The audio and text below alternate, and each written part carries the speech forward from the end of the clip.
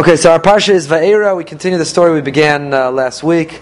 These are the fantastic parshas of the Torah with the narrative that describes our birth as a nation, our transformation from the first family to becoming a nation, and a transition in so many ways. Moshe, from being Moshe, a prince growing up in the palace, 60 years he spent in Midian, we spoke about last year, to emerging as a transformational leader. The people who have to transition from a slave nation to, even within their slavery, within their servitude, to beginning to believe in themselves, and so on and so forth. So we'll do our overview of the parsha, and then we'll try to get into some psukim with some Mefarshim together. So the parsha begins with God once again reassuring Moshe, once again promising Moshe that he'll be with him, which is in itself fascinating. You'd think that if God, the omnipotent, infinite being, said to you, here's my promise, I'm going to redeem you, you wouldn't need so many reassurances.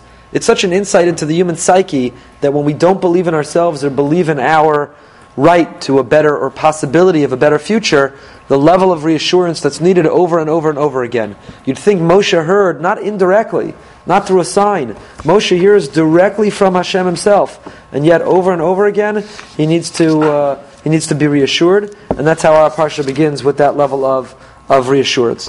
And the parsha then continues with the different lashonos of Geula, the different lashonos of redemption, that according to many, Tosfos, this is the source of the 4 cups of wine that we drink at the Pesach Seder.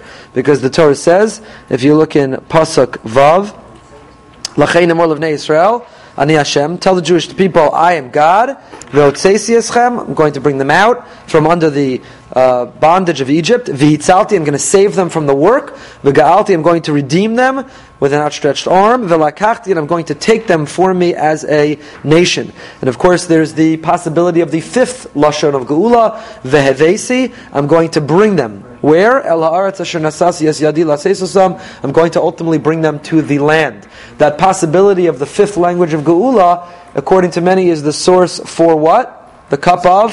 Eliyahu. Cup of Eliyahu. Why do we have a cup of Eliyahu Navi? We gave a Shabbos Agadol drasha about this, I think in 2008. I'm sure you all remember well. The cup of Eliyahu, one tradition is because it's the 5th Lashon of Geula. It corresponds with Vehevesi, to be brought into Israel. But much more likely it was for halachic reasoning, if you remember, having to do with Yain Pogum. Once you drink from a cup, it's ineligible to be used again as a cup for something sacred. Right? So you have to either add more wine or pour out the wine and pour it back in. We have the concept of yain pogum. So they used to have a cup in the middle of the table to empty what you didn't drink, so that you could start again when you pour the next cup. And that likely became the cup of Eliyahu. We discussed many different traditions of how the cup of Eliyahu evolved. There is something very interesting. The Netziv, on this pasuk, Rav Naftali Tzvi Yehuda Berlin, notes that the Hebrew term for words often used by the rabbis is lashonos, which literally means languages.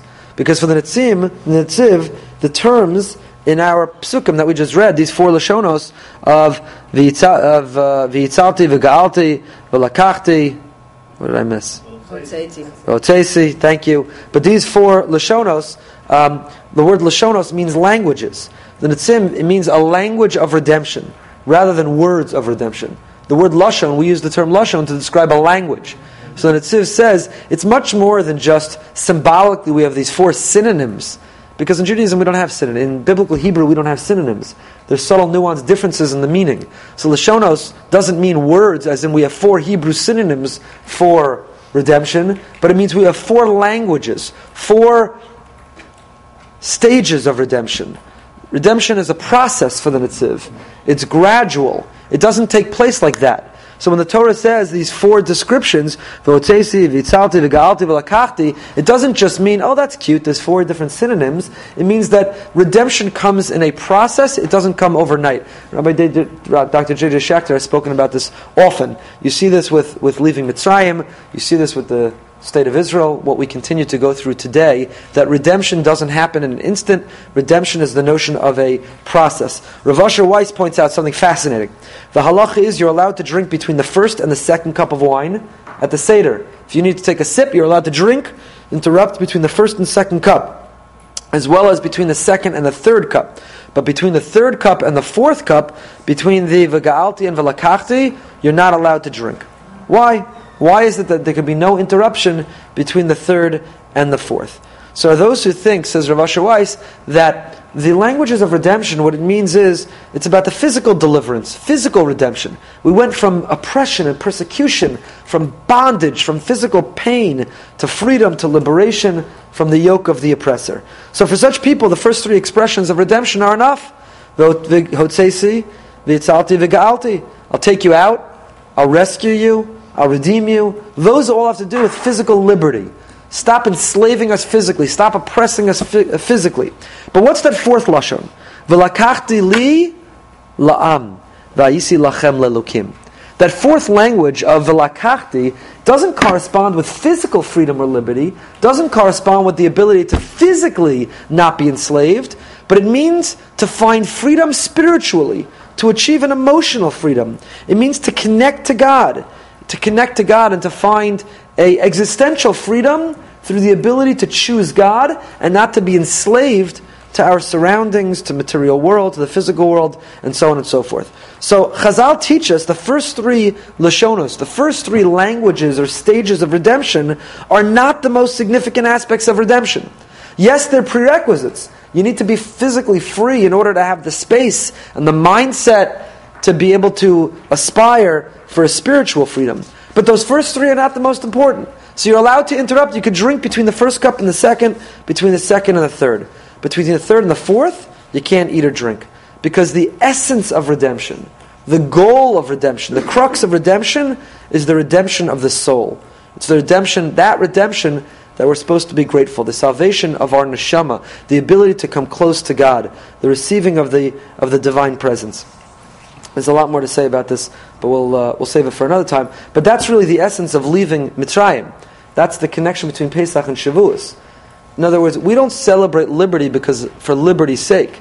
If the liberty didn't culminate in Har Sinai, and standing at Har Sinai and accepting Hashem in our lives, that freedom would be unrealized, untapped. The freedom would not be fulfilled. The goal of the freedom is to become avadim to Hashem.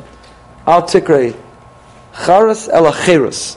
That the luchos, the Torah, give us real freedom. How does it give us real freedom? So these are the notions of what does it mean slavery, what does it mean freedom, that is beyond the scope of the Parsha class that we want to get into these psukim. But it's the idea that, the difference between freedom and liberty.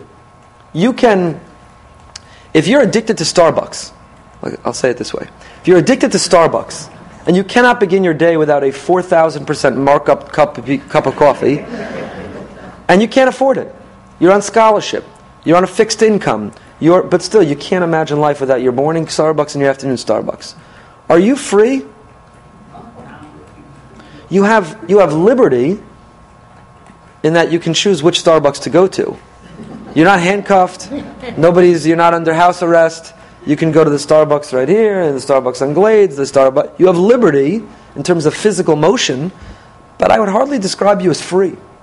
If you are enslaved to the fad, the fashion, material pursuits, you may have liberty but not freedom. Some people have no liberty. There are stories from the Holocaust where they had freedom even without liberty because they could choose who they were. They transcended, they maintained their humanity in the most horrific of circumstances. There's the capacity to achieve freedom without liberty, and there's an ability to have liberty but still lack freedom. So the first three Lashonos deal with liberty. God gave us liberty when He was V'otzesi, V'etzalti, V'ga'alti. He gave us liberty. We weren't enslaved or oppressed. We weren't physically confined to Egypt. But the V'lakachti gave us true freedom. The ability to, people think, what do you mean, keep the laws of kashrus? You're not free. Torah is restricting you. You're so constricted in what you can do. So my answer is, if you can't give up the cheeseburger, who's really free? If I elect to observe kashrus, if I elect to live a disciplined diet, who's really free? The person who can't give up the must-have food, or the person who says, I can control my own destiny, and I can control my own temptation towards food. So all of this is captured in these two psukim, these Lashonos of Geula. The Netziv says, it's not words or synonyms, they're languages of redemption, and they correspond with different aspects of redemption. Physical redemption, spiritual redemption, emotional redemption, and so on and so forth. They come, V'lo Shamu al Moshe, on the top of page 320 now, Pasuk Tes, Moshe speaks to the Jewish people. Vaydaber Moshe Kain al Bnei Yisrael v'lo shamu al Moshe. They didn't listen. Why? Mikotze ruach o me'avodah kasha. I think I shared this with you last week, right? But just to repeat very quickly, they didn't listen. What do you mean didn't listen? You're enslaved. Somebody comes and says, "I'm taking you out." You're impoverished, and someone comes and says, "I've got a job for you. You could turn it around financially." Who wouldn't listen? Who would reject such a message? What does it mean the Jewish people didn't listen? So the Rashi explains, Mikotze ruach, kol mishu meitza rucha v'neshimaso k'tzara eina yochel harach b'neshimaso. Rashi takes it quite literally. If you're constantly running around, you're out of breath. If you're out of breath, if you're so exhausted, physically and emotionally, then you're not going to hear a message of hope. So Rashi says, Paro succeeded. The Egyptians succeeded in oppressing the Jews, so they literally were kotze ruach. They were out of breath. And that level of exhaustion, being out of breath, became an obstacle to their receiving a message of hope. But the Or HaChaim HaKadosh, has a much deeper insight. He says, kotze ruach, I think I told you this last wech, ruach means vision. Kotzer means katzar, narrow. It means that the Jewish people had such a narrow tunnel vision. You know what? We're the enslaved people. That's just the way it is. You're coming giving us a message of hope? That's not me. I don't accept it. I don't believe it. I can't even picture it. That I could be free. That I could have a better life. I can't even picture it. So when you're dealing with somebody who is addicted to some poor lifestyle, poor choices, we're dealing with people who are struggling with health. A lot of times the first obstacle is overcoming that they don't believe that they're entitled to or capable of a different future. Moshe and Aaron, their first task, or arguably their harder task, was not convincing Paro, but their harder task was convincing the Jewish people to follow them. And that's what we see. Bo daber al Paro melech Mitzrayim v'shalach b'nei Yisrael me'artzo v'daber Moshe l'fnei Hashem lemor hein b'nei Yisrael lo shemu elai. The Jewish people aren't listening. How's Paro going to listen? If the oppressed aren't embracing my message of hope, my message of freedom, how in the world will Paro? And that's the next pasuk. So Hashem tells Moshe and Aaron, "Vayitzavim el bnei Yisrael v'al Paro melech Mitzrayim." Isn't that incredible? Command the Jewish people and Paro lotzias bnei Yisrael mi Mitzrayim. What do you mean? Command the Jewish people? Why would you have to command them? If you open the prison door and you say to the incarcerated, "Follow me," would you have to vayitzavim? Would you have to command them? Moshe, turn to the Jewish people, vayitzavim, you have to command them? It makes no sense. What do you mean command them? So, look at Rashi says, Tzivam aleim lahanhigam benachas v'lizbol osam. Vayitzavim means, you Moshe and Aaron are going to have to be incredibly patient. Leading this people is going to require unbelievable patience. Unbelievable patience. The Alter of Kelm says that the most important quality of all of our midos, from which everything else flows, is patience. Savlanut. Savlanut. A little savlanut. Right? That's Rashi. Lahanhigam, you're going to have to lead them benachas, v'lizbol osam. What is lizbol? Savlanut. The Hebrew word for patience is savlanut. What is savlanut, patience? It's forbearance. What is the word lisbol? Go back to last week's parsha. What does it say? Sivlosam. Moshe left the palace and he saw Vayar b'sivlosam. What is sivlosam? They're suffering. What is savlanut? The capacity to deal with suffering. So you're stuck in traffic. You're suffering in traffic. Patience is all about the capacity to suffer. Forbearance. The ability to live with discomfort. If you're so high maintenance that you can't live with an ounce of discomfort, you'll have no patience. If you think you can control everything, you'll have no patience. Patience requires conceding your control. That you can't manipulate every outcome. That you can't control every situation. Patience is a direct corollary of the ability to suffer. Savlanut, lisbol. Right? That's what God tells Moshe and Aaron, Vayitzavim. To lead this people, you're going to have patience. And what is patience? Lisbol osam is the capacity, forbearance, the capacity to suffer a little bit. It's not going to be easy. I think this is an important message about parenting also. Lisbol osam. If you have no patience, forbearance. If you can't deal with a little discomfort, it's going to be tough to parent. Like Moshe and Aaron, who had to be the leaders of the Jewish people. Okay, and then the Torah delineates the names of the leaders. We see names playing a prominent role within our book, and we continue after the list of names. Moshe hesitates again. וידבר השם על משה לאמור, אני השם, דבר על פרעה מלך מצרים, ויאמר משה, הנה אני ארעל שפתיים, איך ישמע אלי פרעה? I have a speech impediment, the bottom of page 322. I have a speech impediment. How will Paro possibly listen to me? So Hashem tells Moshe, Re'ei nesaticha Elokim leParo, v'Aaron achicha yeh nevi'echa. Don't worry, I've given you a mouthpiece, I've given you a spokesperson. Aaron is going to be that person. Go, Aaron will tell Paro everything, and he should send Vani akshe esleiv Paro. We discussed in the past the Ramban. What does it mean that God hardened Paro's heart? What about free will? How do you reconcile God hardening Paro's heart with free will? Why is Paro held accountable for being this wicked tyrant, this despot, when the truth is God had hardened his heart? We spoke about that in the past, the Ramban, who has an excellent perspective on that question. Vayas Moshe ve'Aaron kasher tiva Hashem osam kenasu, and Moshe and Aaron did as God commanded in going and demanding of Paro. Moshe is 80 years old, and Aaron is 83 years old when they go to Paro. They are not young men.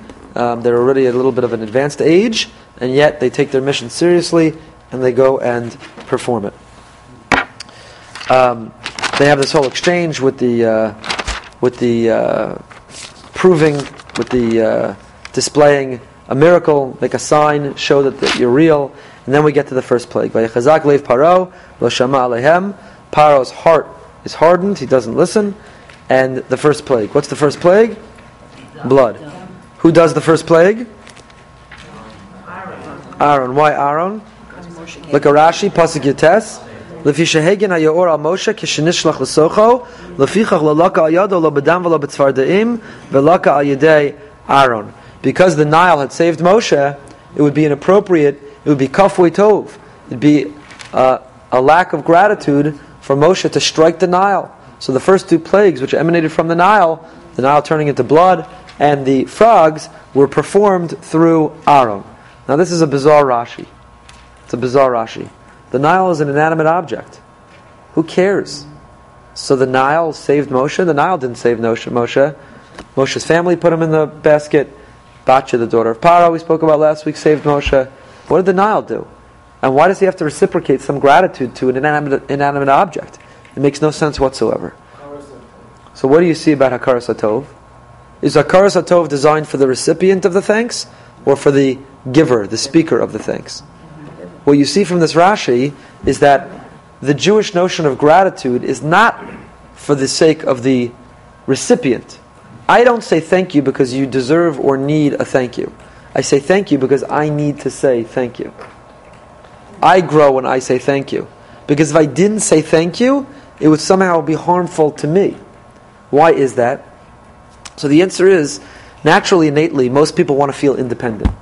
Innately, most people want to feel, I'm on my own. I don't need anyone. I don't need anything. I can take care of myself. I'm good to go. You find a high correlation between arrogant people and ungrateful people. If you're arrogant, it's very hard to be grateful. Because what is implicit in gratitude? Humility. Every statement of gratitude is a statement, you benefited me. I needed you. My life was enhanced because of you in a way that wouldn't have happened had you not been here. Rav Hutner has a magnificent insight. I've shared it many times before.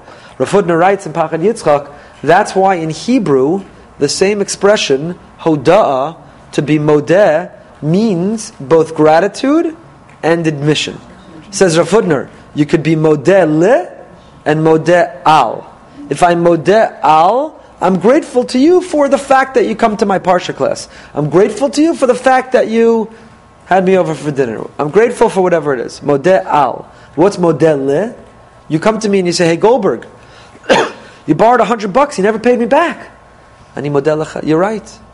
I'm sorry, it's the opposite. Modeh al means I admit. Modeh li means I'm grateful to you. So ani modeh al, I admit that about $100, I admit. So modeh li means I'm grateful to you. You had me over for dinner. Modeh al means I admit that which you accuse me of. I admit. Why is the same word, hoda'ah, modeh, mean both great gratitude and admission? Says Rav Hutner, because implicit in every expression of gratitude is an admission. And the admission is, I needed you. Every thank you is an admission.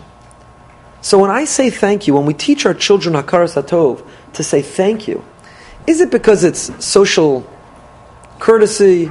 Is it because it's not just a courtesy. It's not because the recipient deserves to hear thank you, although they do deserve it. But that's not why. We say it because it's an expression of, it's an exercise in humility and modesty. When I say thank you, I'm saying, I'm not independent. I don't operate alone. You benefited me, and I recognize it.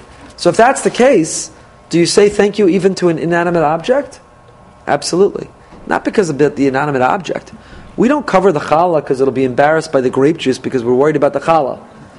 I'll tell you a little secret. Challahs don't have feelings. They don't have feelings. We're not doing it because of the challah. We're doing it to cultivate and refine our sensitivity. Because if we can even cover a challah, because really the bracha on bread comes before the bracha on grape juice, and when we reverse it, it might be embarrassing to the challah. If we can display that level of sensitivity, then certainly we're going to treat people better. Right? The story of Rav Yisrael Salanter was at a Shabbos table on a Friday night, and the table wasn't set exactly right, and the husband was berating his wife in front of the company for it, embarrassing her terribly.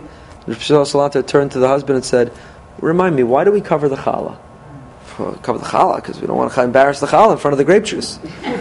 He says, is the challah more important than your wife?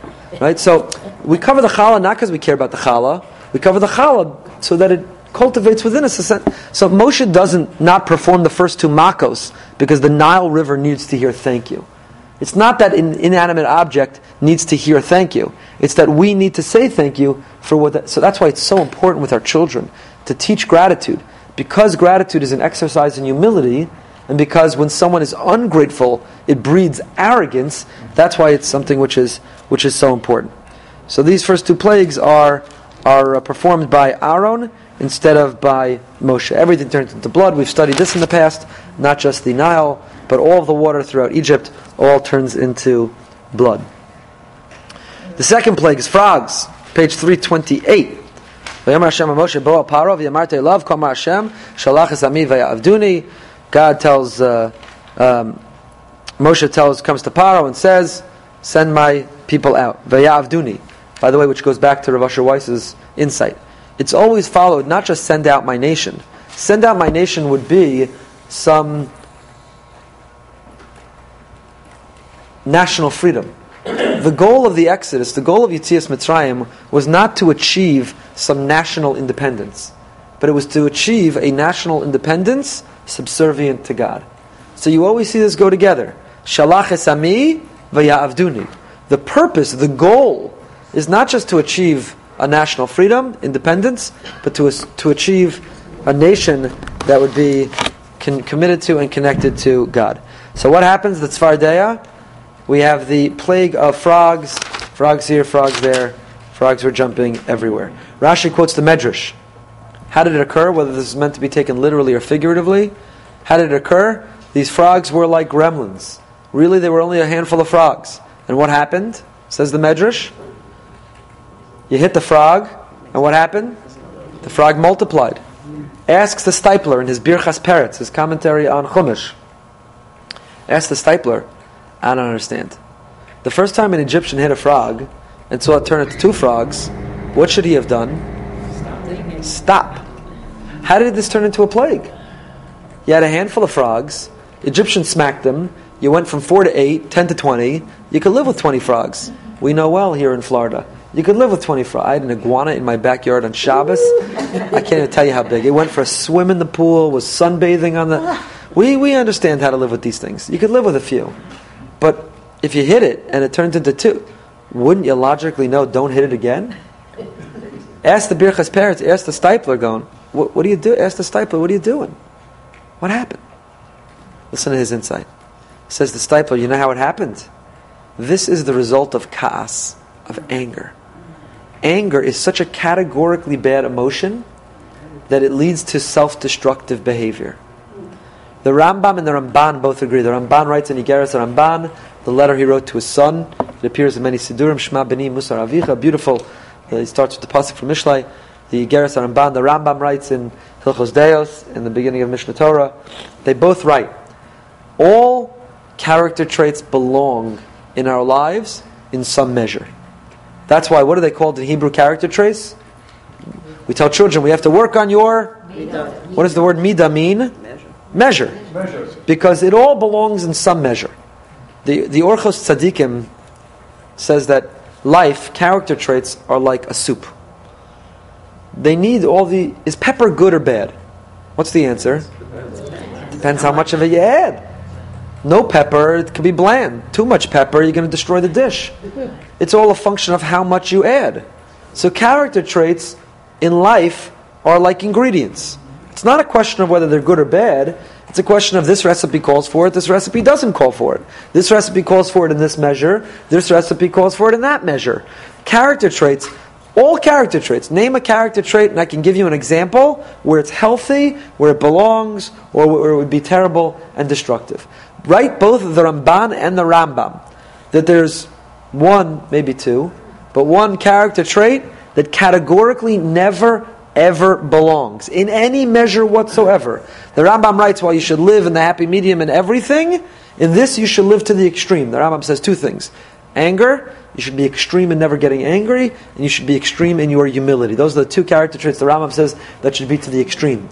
The Ramban, when he writes his son, says, what's the most important thing to work on? Never.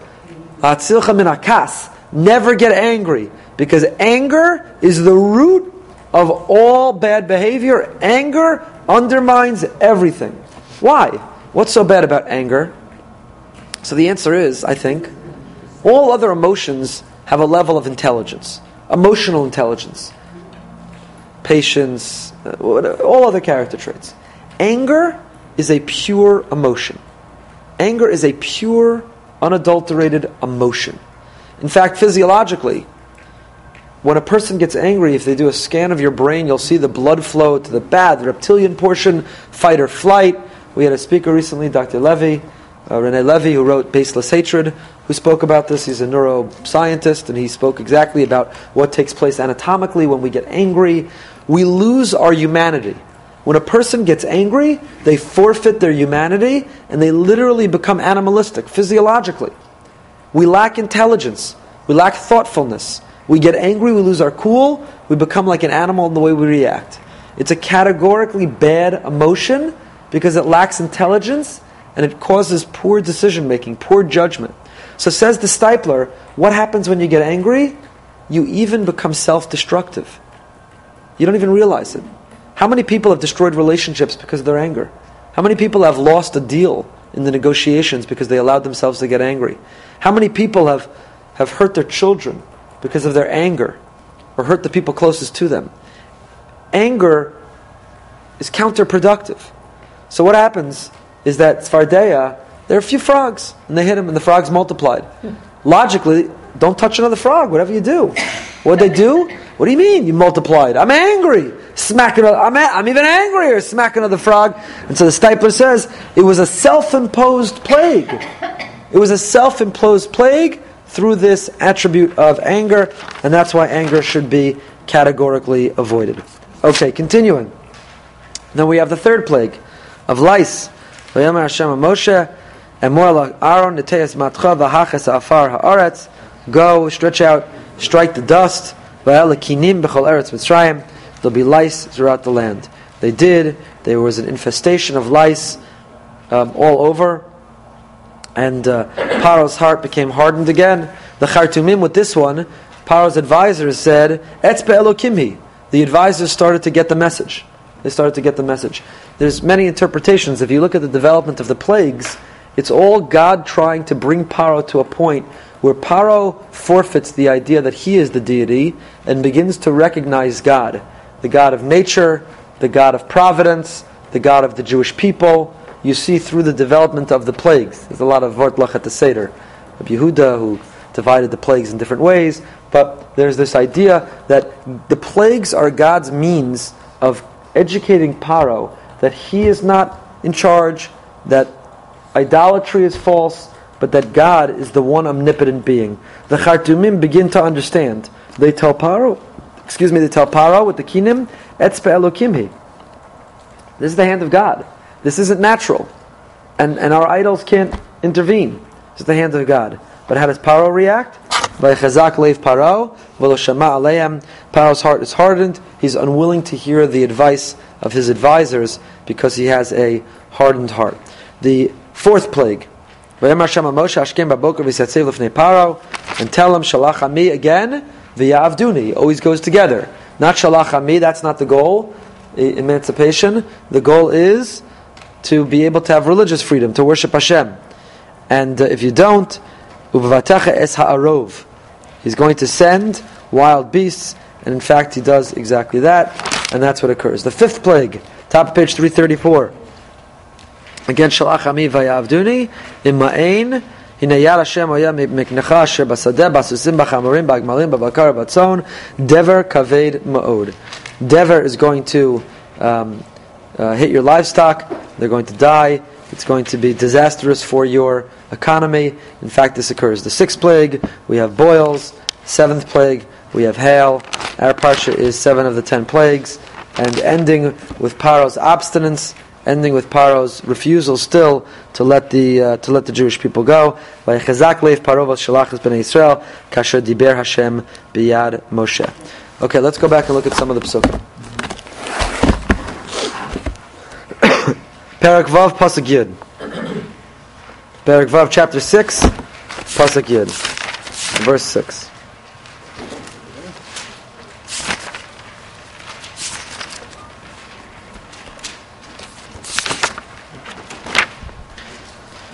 Vaydaber Hashem Moshe lemor. God speaks to Moshe lemor. Why does it say lemor? Isn't that peculiar? I mean, we've gotten used to it because we see it in the Torah over and over again. God spoke to Moshe saying. Well, if God spoke to Moshe, he said something. Why do I need the word saying? If I'm telling you a story about, I ran into so-and-so and they told me, I wouldn't say, I ran into Bob and he told me saying, what do you mean lemor? Why is lemor here? So we saw the Gemara had in the Daf Yomi recently that the default is you're not entitled to repeat something unless you're given permission. We don't know. Is the default that you can repeat anything you hear unless you're told it's private? Or is the default that you can't repeat anything unless you're told you can share it? So that's one reason. Lemor, it was told to Moshe to repeat, and that gave him license, that gave him permission. But look at the Ramban here. The Ramban quotes the Radak, Amru Meforshim, Ki milas lemor b'chol HaTorah lemor li Yisrael. V'atam sheyomar Hashem leMoshe emor li Yisrael, Tvarai Eila, Uvakan Lemor El Paro. The word Lemor in the Torah, says the Radak, refers to the Jewish people. Here it says Lemor is not referring to the Jewish people. It means what I'm telling you is intended to be repeated to Paro. But the verse where in Bereshis it recalls, go back to Bereshis Lamed Aleph Chavtes. What's the context of this? Bereshis Lamed Aleph Chavtes, page 164. The confrontation between Yaakov and Lavan. So in Pasuk Chavtes it says, Yesh yadi la'asosi machem ra, ve'lokei avichem emesh amar elai lemor, hishama lecha midaber Yaakov mitov v'imra. It is in my power to do to you all harm, but the God of your father addressed me last night saying, beware of speaking with Yaakov, either good or bad. Lavan is recounting to Yaakov what he had heard from God the night before. Emesh amar elai lemor. Last night God said to me, saying. Says the Ramban, if lemor means that throughout the Torah, according to the Radak, that God told Moshe something to repeat to the Jewish people, in that context it shouldn't say lemor. Lemor doesn't belong. Lavan should have simply said, Emesh amar Hashem elai. Last night God told me. What do you mean lemor, to repeat? So the Ramban, if you go to the next paragraph, the Ramban gives a alternative interpretation. Hanachon be'enai ki milas lemor lahoros al birur ha'inyan b'chol makom. Vaydaber Hashem Moshe ba'amira gemura lo amira mesupekes v'lo beremez davar. Lemor means God told this to me explicitly, clearly. There's no doubt. God didn't hint this. I didn't surmise this. I didn't extrapolate this. God didn't infer this. God told it to me lemor, black and white. God said it to me clearly and explicitly, and that's what it means lemor. V'lakach yasmid zeh b'chol haTorah ki nevuas Moshe peh al peh yidaber bo v'lo b'chidus, because Moshe's nevuah was unusual. There's a number of differences between Moshe's prophecy and that of other prophets. Other prophets only received prophecy while sleeping, Moshe even while he was awake. Other prophets only at night, Moshe even during the day. Other prophets only could be initiated by God, Moshe could initiate prophecy. Other prophets saw it through a vision, Moshe like a foggy window. Moshe received prophecy opaque through a clear window. So it says the Ramban, and that's what it means. When Moshe received the message from God, lemor peh al peh, that he has received this message, it wasn't through a riddle, it wasn't through a hint, it wasn't through Morse code. Moshe got it explicitly, lemor, to repeat it exactly the way he received it. That's what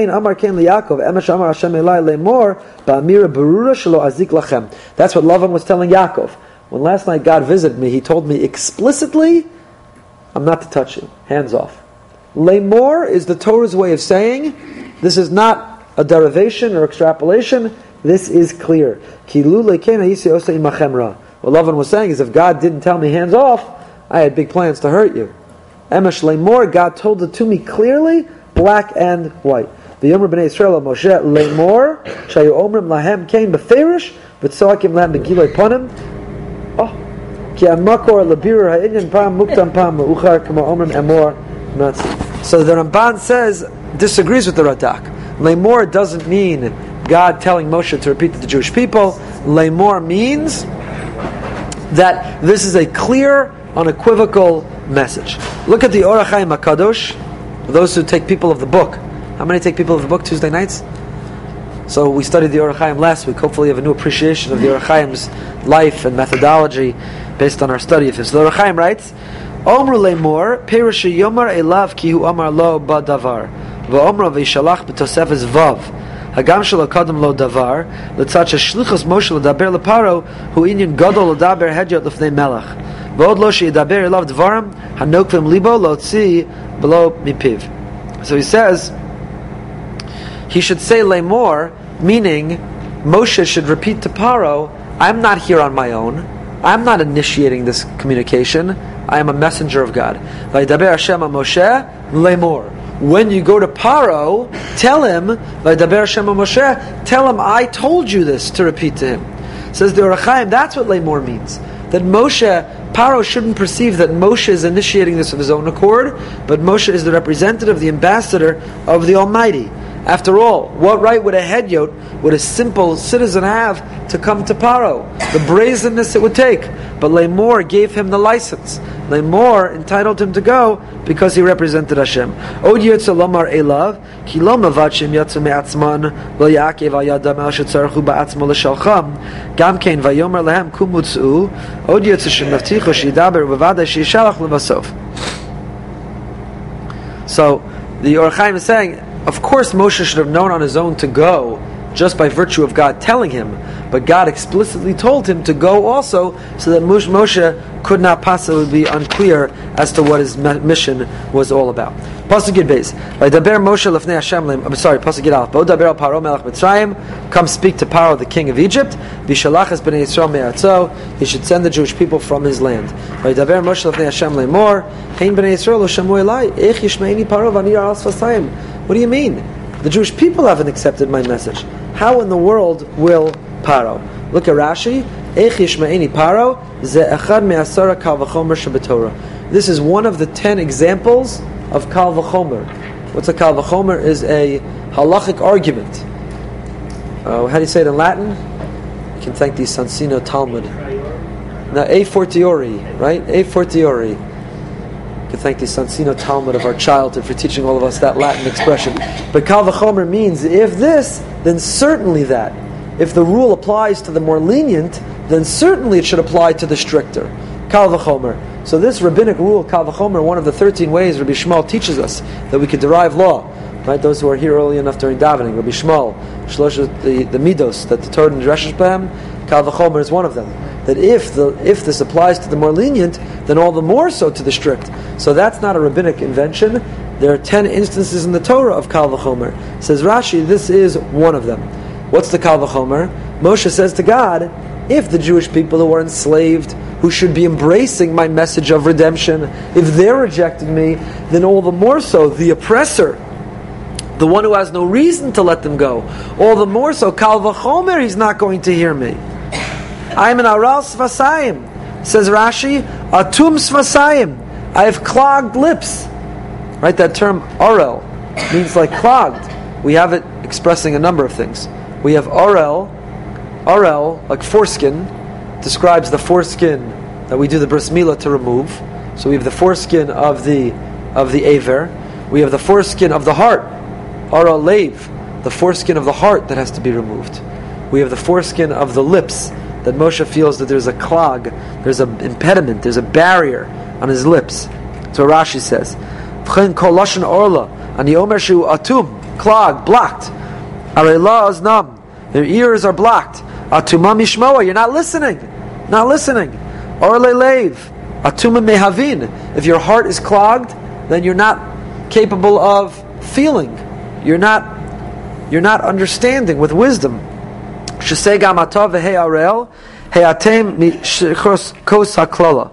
Orlas basar shagir atam u'mechusaba orlaso asir la'otam v'kisoi iser sheyavda b'fnei achilaso shalashon yelachem arilim atam u'mechusa u'muvdal mila'achlo. So that term arel means blocked. Moshe is saying, I have a blockage. I can't communicate effectively. I have a speech impediment. Think about the word impediment means. Maybe that's where it comes from. Arel sfasayim, speech impediment. Sfasayim are the lip speech. Arel means an impediment is a blockage. We call somebody who has trouble communicating having a speech impediment, they have a blockage. So that's the Kal V'chomer that Moshe levels to God. What's God's reaction? What's God's response? Vaydaber Hashem Moshe v'el Aaron, he's unmoved. Vayitzavem al bnei Yisrael v'el Paro melech Mitzrayim, v'lotzias bnei Yisrael me'eretz Mitzrayim. He commands them.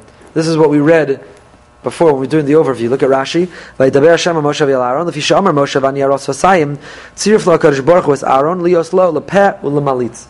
Because Moshe had that objection, God's response, the pircha, the response to the Kal V'chomer was, no problem. I'm not relying on your power of communication. We have Aaron. Aaron is going to be your mouthpiece. Vaytzavem tzivam aleim lahanhigam benachas v'lisbol osam.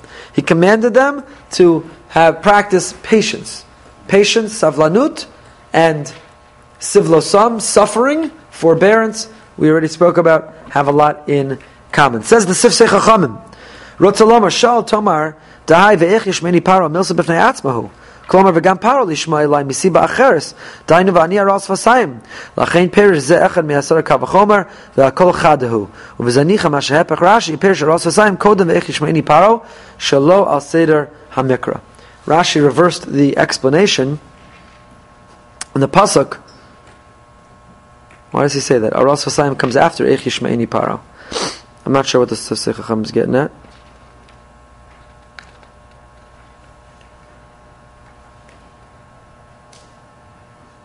I'm not sure. He's explaining that the argument that Paro won't listen to me didn't have to do with the speech impediment. It had to do with the fact that Paro wouldn't listen for other reasons. So the two reasons are not necessarily intrinsically connected. Says the Sforno, "Vayitzavem mina osam lesarim kama vayismach es yado alayim vayitzavehu." What do you mean he commanded him? He commanded Moshe and Aaron. Says the Sforno, like a mitzvah tzivui vayitzavem. It means he what's the word? When you make somebody he deputized them. Vayitzavem. Mina osam lesarim. At that moment, God deputized Moshe and Aaron to be his representatives. El Bnei Yisrael. So why El Bnei Yisrael? I understand why you have to command Paro. Why do you have to command Bnei Yisrael? So that clearly bothered the Sforno. He says, no, not El Bnei Yisrael. El and Al are interchangeable. Al Bnei Yisrael. Vaytzavem al bnei Yisrael el paro melech Mitzrayim. Sforno rereads the pasuk. It doesn't mean you have to command the Jewish people. Why would they need a command? They should run for a message of freedom. You're commanding Paro al about the Jewish people to let them go. So the Sforno rereads it instead of El to Al. But the simple understanding is El. It's a commandment El. So Rashi understands what's the commandment to Moshe and Aaron towards the Jewish people. It's how you treat them. Be patient with them. Be gentle with them. They're fragile. They're vulnerable. They're suffering. They have a slave mentality. So it's a machlokas Rashi Sforno. Rashi understands Vayidaber Hashem El Moshe v'El Aaron Vayitzaveim El Bnei Yisrael. Command 2 means commandment about how you relate to the Jewish people. That's Rashi. Sforno says no, El and Al are interchangeable. It's about the Jewish people. V'Al Paro Melech Mitzrayim, says Rashi, Tzivam alav lachlok lo kavod b'divrayim zemed rasho. Upshuto tzivam al daber Yisrael yashlichusa al Paro. V'dvar atzivoy mahu meforish b'parsha shniya la'achar shezeidim hayachas ela mitoch shehizkir Moshe v'Aaron hifsika inyan be'ela rashi beis avosam lamdenu hayach noldu Moshe v'Aaron ubemei nisyachsu. Says Rashi, I don't understand. Moshe demurs. Moshe says, I'm not the man. I don't speak well. God says, no. You and Aaron are commanded to go speak to Paro. Here's what you should say. And then what's next? Eila Rashid Beis Avosam. Here's the lineage, all the names of the Jewish people. Why the interruption? Says Rashi, because now that Moshe and Aaron have been deputized, the Torah takes a diversion to remind us the lineage of who Moshe and Aaron are. Why are they deputized? Who are they? From whom do they descend? And by understanding their pedigree, we understand why they're deputized, and that's kind of the tangent why the Torah goes on this direction.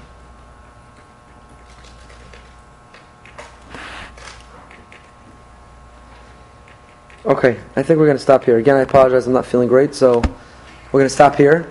I think with the lack of air conditioning, maybe some of you aren't feeling great either, so it's a good place to stop. The Maskowitz, I think, is giving the Haftorah class.